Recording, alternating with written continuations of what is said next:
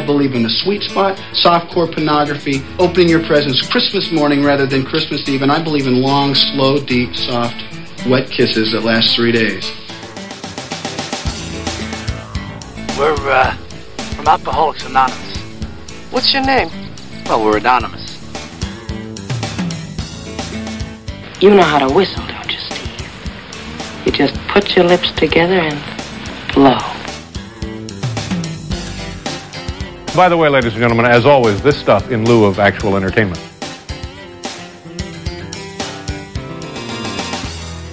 Alrighty then, hello, and welcome back. This is Storytime, and I am Gamer Dude. Glad to have you back for another episode of stories of my youth and my past, and stories that I think might be interesting to you. Today's stories are about a lot of things that a lot of folks who watch me on Twitch and listen to the podcast probably don't really have a concept of, because it's such a foreign concept to the way things are today. I know we have a lot of movie fans in the stream. I know we have a lot of movie fans who listen to the podcast, but there's a history to watching movies from today that's very, very different from the way it was when I was a kid and the way it was when my parents were kids too. Now, it used to be in the days before television that if you wanted to see a movie, you obviously had to go to the movie theater. And movie theaters, now this is before my time, so let's not get crazy here, but movie theaters back in the olden days, before me, I know that's really old, the movie theaters would run movies all day. And I remember my mother and my grandmother telling stories about going to the movie theater in the afternoon and paying a nickel or a dime or whatever the ticket price was at the time, and sitting in the movie theater all afternoon. And if you look back at those times, they had serials, not cereals like Captain Crunch, but serials as in a serial story. Many episodes form a serial. They would have serials like Flash Gordon or The Lone Ranger, and they would do episodic movies similar to TV shows, and they would show different episodes every week in the movie theaters. They would also have the cartoons that we came to watch when I was a kid. Those would be in the movie theaters too, like Bugs Bunny or The Roadrunner or Daffy Duck or Porky Pig, or all of those early Warner Brothers cartoons were from that era. So that was the entertainment back then. So the movies that my mom grew up with were the movies that I came to watch on TV. And back when I was a kid, that's the only way we could watch movies. If we didn't go to the movie theater, we would watch it on TV. There was no VCR, there was no DVD, there was no internet, so there was nothing to stream a movie from. All of those concepts were beyond our ability to understand or even envision back in the day. If we wanted to watch an old movie, we would have to wait for it to come around on TV. Now, there was a lot of what they called movie shows on the television when I was a kid. In the afternoons, ABC out of New York would have the afternoon movie, aptly named because they usually ran it from 4 o'clock to 6 o'clock. And they would play an old movie, whether it was Singing in the Rain or Casablanca or any of the classic old movies. They would put them on at that 4 to 6 window for people who wanted to watch old movies during the day. When the soap operas were over, when the game shows were done, people would switch to Channel 7 if they wanted to watch a movie. And that was my introduction to a lot of the old movies, because my mom wanted to see the movies that she grew up with, and that was the only way she could do it, by watching those movies on the Channel 7 movie in the afternoon. Sometimes some of the other channels would run them in the afternoons or late at night. You'd sometimes get an 11:30 movie. Back in the day, before David Letterman, before there were talk shows, the only nighttime talk show was Johnny Carson on The Tonight Show. Other channels would run movies at 11:30 at night. For those late birds who would stay up and had nothing else to watch, they would watch old movies at 11:30, and you would see some weirder choices at 11:30 at night. Like, I remember staying up late and watching the Monkees movie. Do you remember the Monkees, the rock band? Well, the pretend rock band that was America's answer to the Beatles. The Monkees had a movie called Head, and that aired at 11:30 at night. And I remember staying up to watch it one weekend when my parents let me stay up really late. And it was one of the strangest little movies I'd ever seen. But the only way that I got to see that was watching it as a repeat at 11:30 at night. We couldn't buy it anywhere. We couldn't rent it anywhere because it didn't exist except when the TV networks decided to broadcast them. And that's really one of the reasons that things like soundtrack albums, and these are the actual vinyl albums, soundtrack albums would be very popular, and why my mom had a lot of those, because she loved the music from the movies, and it was, instead of soundtracks like today where they would take popular songs and play them during a movie, the movie musicals that my mom grew up with, and as a result that I grew up with, would actually put the soundtrack of the original cast recording on an LP, and then you could play the songs in your house whenever you wanted. That's as close as we came to being able to watch a movie again at home. You weren't watching it, but you would listen to it. I remember, for instance, and I still have the albums in my collection, my mom's original cast recording of the movie Camelot. I have the original cast recording of Sound of Music and the original cast recording of Guys and Dolls, because these were the ways that you could relive the movies that you really liked. Yes, they were musicals, and you had to kind of accept that, because they didn't put out soundtracks for the dialogue from Casablanca, for instance. But they would put out the soundtrack for musicals, and then you could relive the musical during the course of your day. You'd put the record on and clean the house or do your homework, whatever, and you could listen to your movie while you were doing that. But that's as close as we came to being able to relive the movies that either my parents grew up with or that I grew up with. Now, if we wanted to see what we call a first-run movie on TV, we'd have to wait for it to come around to TV. And there was a long waiting period. I mean, back in the day, movies stayed in theaters for a long time, weeks and weeks and weeks. It's not like today, where a movie will release on January 1st, and you'll be able to watch it on Netflix on March 1st, and own a copy of it by April 1st. It wasn't like that. If you saw a movie that you wanted to see, and you didn't get to the theater to see it, you would have to wait for the networks to buy the rights to it, and then decide to air it. And the studios wouldn't release the rights right away. They'd hold on to those rights. So it could be years before you ever saw a movie that was in the movie theaters and be able to watch it at home. Now think about that. There was no instant, I can see this next week, or maybe next month. You might never see it, or you might see it 5 years down the road. It was a weirdly different way that was just the norm for us. It wasn't weird for us at the time, but looking back, can you imagine having to wait 5 years to see a movie? And the thing is, if you didn't see it when the network aired it, you'd be out of luck, because they didn't necessarily repeat it right away or ever. There were times where they might never repeat a movie. It might only show on TV one time. And if you missed it, you were out of luck. One of the things that I started to do as a kid to try to get around this lockout of movies, if there was a movie or a TV show that I particularly wanted to see, I would actually get a little tape recorder and I'd set it up near the TV so that I could record the dialogue from the movie. Obviously, you couldn't see it, but at least I could replay the sound of a show that I really, really liked, or the sound of a movie that I really enjoyed. And for years, I did have those cassettes somewhere, but the cassettes have lost a lot of sound quality over the years, so they're completely unlistenable now. But I do remember actually sitting in my room, popping a cassette of Starsky and Hutch or The Great Escape into the cassette player and listening to it during the afternoon while I was doing my homework, or during the evening when there was nothing on TV that I wanted to watch. That was the closest we came to being able to record a movie. Now, jumping forward into the 1970s, that's when the technology first came into existence for commercial use, for you and me and just regular people to be able to record things for use at home. Now, Sony put out the Betamax, which was one kind of technology, and it was a video cassette that had tape in it. Again, magnetic tape. You've heard me talk about magnetic tape in my podcast about radio.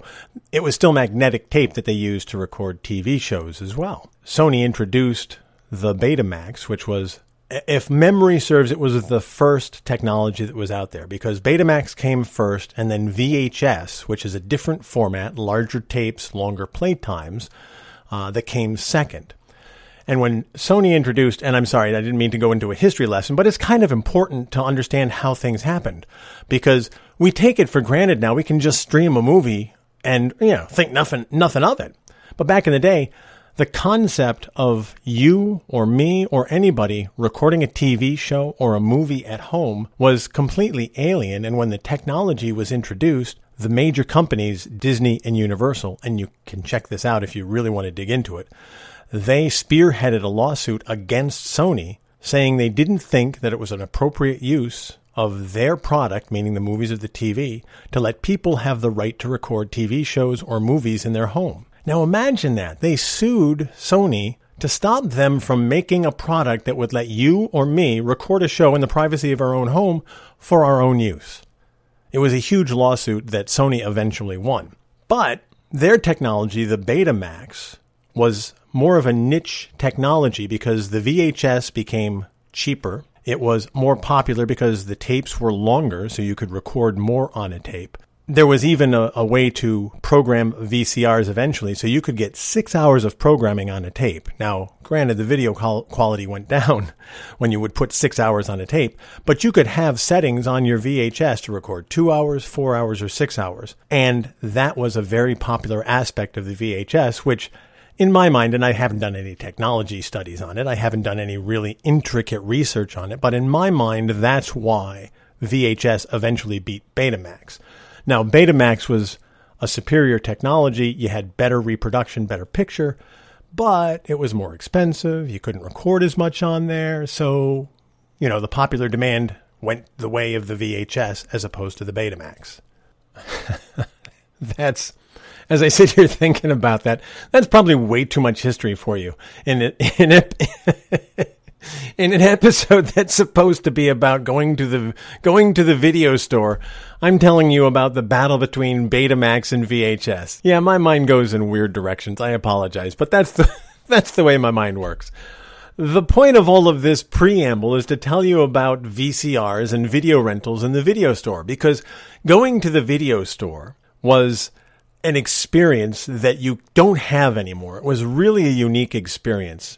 But before I get to the video store, I have to set it up so that you understand where my experience comes from. When I was a kid, when we finally got VCRs, I really wasn't that much of a kid anymore, and we couldn't afford one anyway. Because the VCRs came out, they were $400, $500, $600 a piece. Now think about that for a second. You can go into your Walmart and buy a DVD player for $20. Back in the day, a video cassette recorder, those big clunky video cassette machines that had those big clunky video cassettes in them, the cheapest you could get was something like $400. It was crazy expensive, and we didn't have the money for it, and it was just one of those pipe dreams that we just figured, we'll go over to a friend's house and maybe they'll have a VCR and we can watch a movie someday over there. It wasn't until I organized my brother and sister, and that was kind of like herding cats. But I organized my brother and sister because we were all working at the time. We organized we organized ourselves to get our funds together and buy my parents a VCR for an anniversary present. And that was a process. And I had, for all intents and purposes, moved out of the house by that time, so I didn't even get to reap the benefit of it. But I knew that my dad loved movies, my mom loved movies, and by this time, video rental stores were starting to pop up. So I knew if we bought them a VCR, they would actually take advantage of the video rental business and go and rent some videos for themselves. And that's ultimately what happened. But we were able to get our money together, and we scrambled together $400 amongst the three of us, and we bought them a VCR. And yes, they did join a video club. And that was a process. The joining the video club, the getting the rentals together, the 3 forms of ID and all of the rules and the rental costs. It was a process that my dad undertook, which is not something he usually did. But the fact that he did it showed me that he really, really was interested in this VCR technology. Now, I'm sure you've all heard of Blockbuster. Blockbuster was the big video rental giant back in the 90s and the early 2000s. But before there was Blockbuster, there was your local video store, and there was a bunch of little chains that popped up. West Coast Video was one. Even though we were on the East Coast, West Coast Video opened up an office. They opened up a store near us. There was Hollywood Video. And then every town had its own video rental. Chester Video and Mendham Video and Long Valley Video and Morristown Video. Every little niche had a video rental business of some kind. Even the supermarkets got into it. You could go to your local ShopRite or your local Kroger, and there was a video counter there, and they would all have a membership process where you had to sign up and rent videos through whatever place you went. Now, some of those early places, you would be able to get the VCRs, of course. The other thing that was kind of mystical about some of the early places, you could also rent what was called a laser disc. Now, this was a technology that was really fringe at the time, and it was kind of a precursor to DVDs, but I remember the laser discs as well, and you could rent those. They were far more expensive to rent because they were far more expensive to buy. You have to picture a laser disc as a giant vinyl record, except made out of the same material as a DVD is, but it was the size of a vinyl record. And the laser disc player was a device large enough where you could insert this ginormous disc into the video player. Some of the smaller video rental places had a shelf with laser discs on them. And we always looked at those in awe because we didn't know anybody who had a laser disc player. They were as rare as hen's teeth. You could not find laser discs except in a few homes, and we were not amongst those who had them. But if you ever want to see some of the early technology, go Google laser disc player, and you'll see what I'm talking about. But we didn't spend a lot of time in the Laserdisc section because it was a meaningless section for us. We spent our time in the VHS section.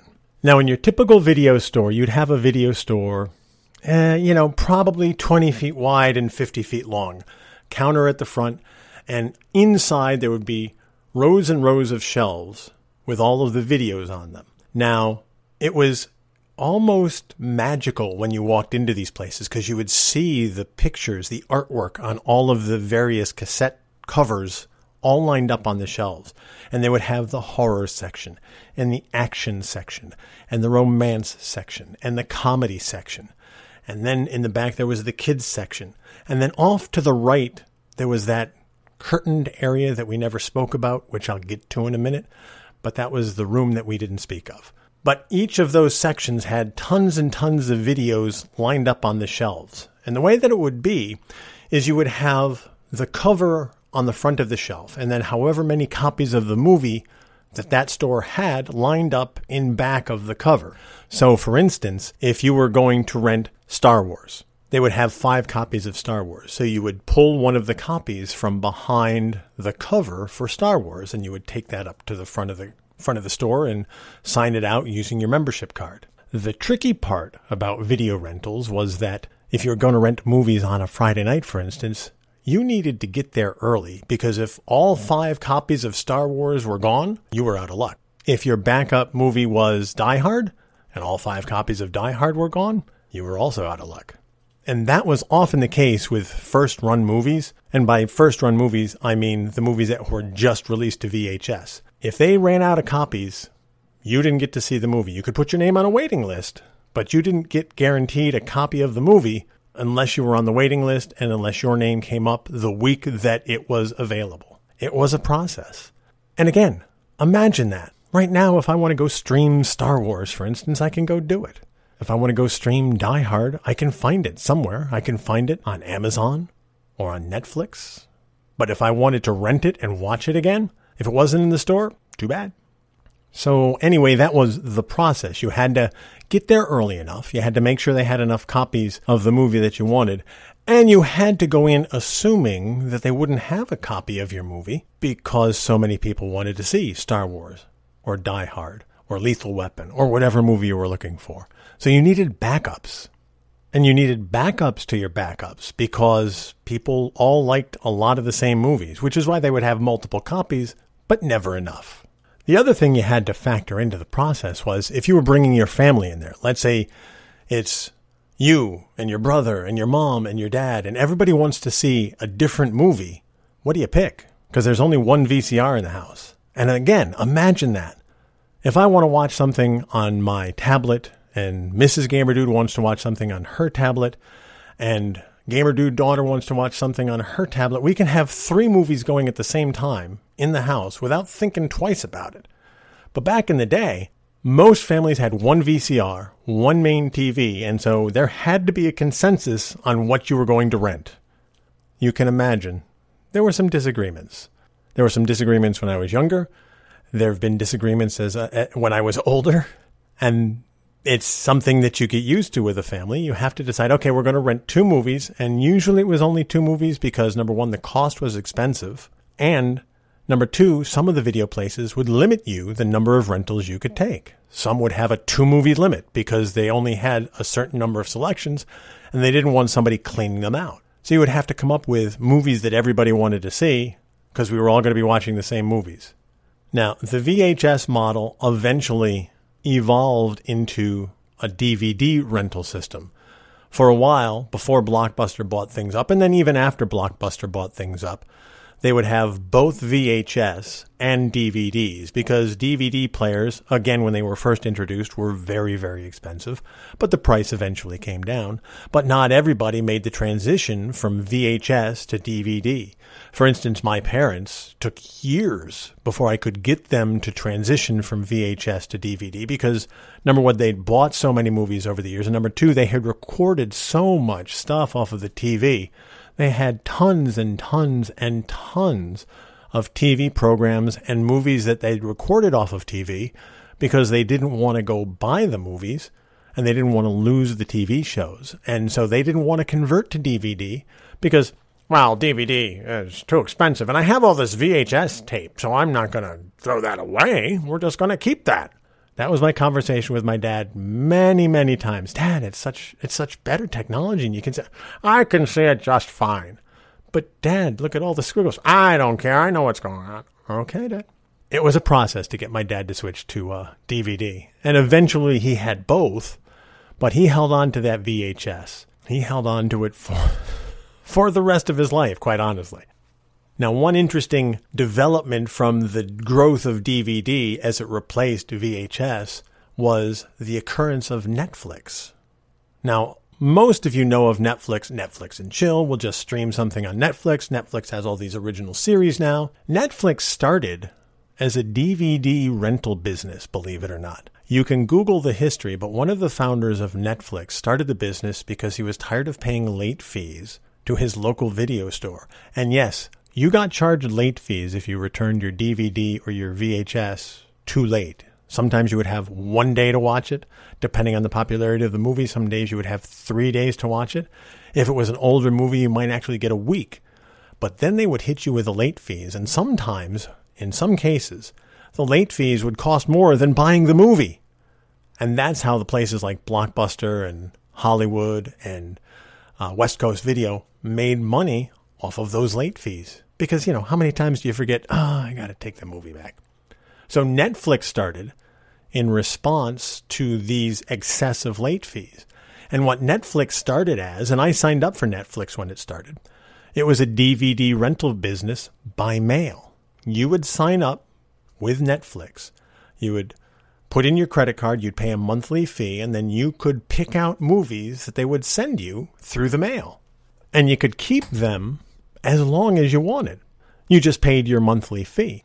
You'd return it in an envelope, and then you could pick more movies. And it was great. It was such a big difference from having to worry about getting to Blockbuster and hoping they had the movie you wanted and hoping you could beat the other people trying to get the 3 different movies you were planning to watch for the next 3 weeks. If you signed up for Netflix and signed up for the right membership, you could have as many movies as you wanted for as long as you wanted. It was great. Now, Netflix, to its credit, saw the change in the industry, and that's when they started creating the streaming aspect and the production aspect of their business. But that's a subject for another podcast. For purposes of today, Netflix was the natural evolution of the Blockbuster phenomenon. And Netflix was great when it started. It still is great now for different reasons, but I love Netflix. The problem with Netflix and the problem with the way streaming is, and the problem with the accessibility of movies is this. You don't get the experience of walking down the rows and seeing all the cover art and the giant cutouts of the alien from Alien vs. Predator, or the little Chucky thing, or the smell of the popcorn that they always gave you, the complimentary popcorn as you wandered around trying to pick out movies. It was almost as good as going to the movies because you had kind of an ambiance in the video stores. And you don't have to worry about the fighting with your siblings or your parents about what you're going to watch, but that was part of the process too. And it was more of a family-oriented group process when you went to go pick out movies. It was one of those, let's do this as a family kind of thing. It's not like that anymore. And that's kind of a missing element. It's kind of sad, in my opinion.